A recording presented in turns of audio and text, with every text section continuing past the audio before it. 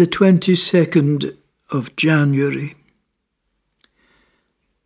Facing our giants.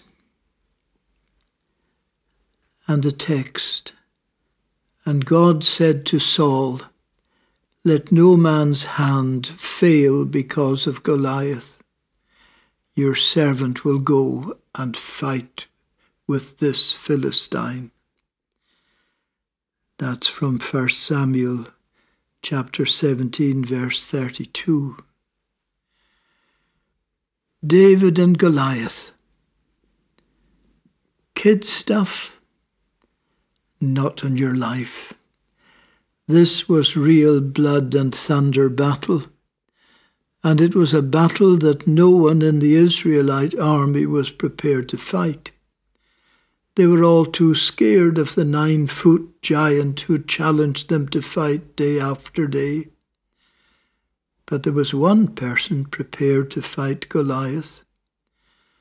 And he did so, not because he was big and strong or an experienced soldier. No, but he went out to fight in the name of the Lord. It was not easy for David. When you read the story, you find that David had to fight the evil gods of the Philistines. This was a spiritual battle. David faced the ridicule and opposition of his brothers and the cowardice of the soldiers of Israel. David was given ill-fitting armour to wear, which he rejected. And David faced the giant alone, but God was with him. We all have to face giants of one kind or another as Christians, challenges and temptations that seem far too big for us to deal with. We must never underestimate the power and craftiness of Satan as he tries to make us do things we would later be ashamed of.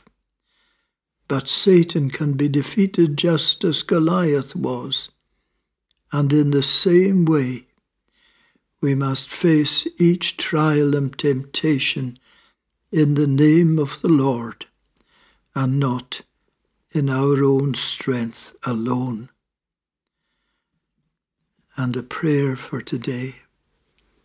Dear Lord, I need your help to face up to the challenges and temptations in my life.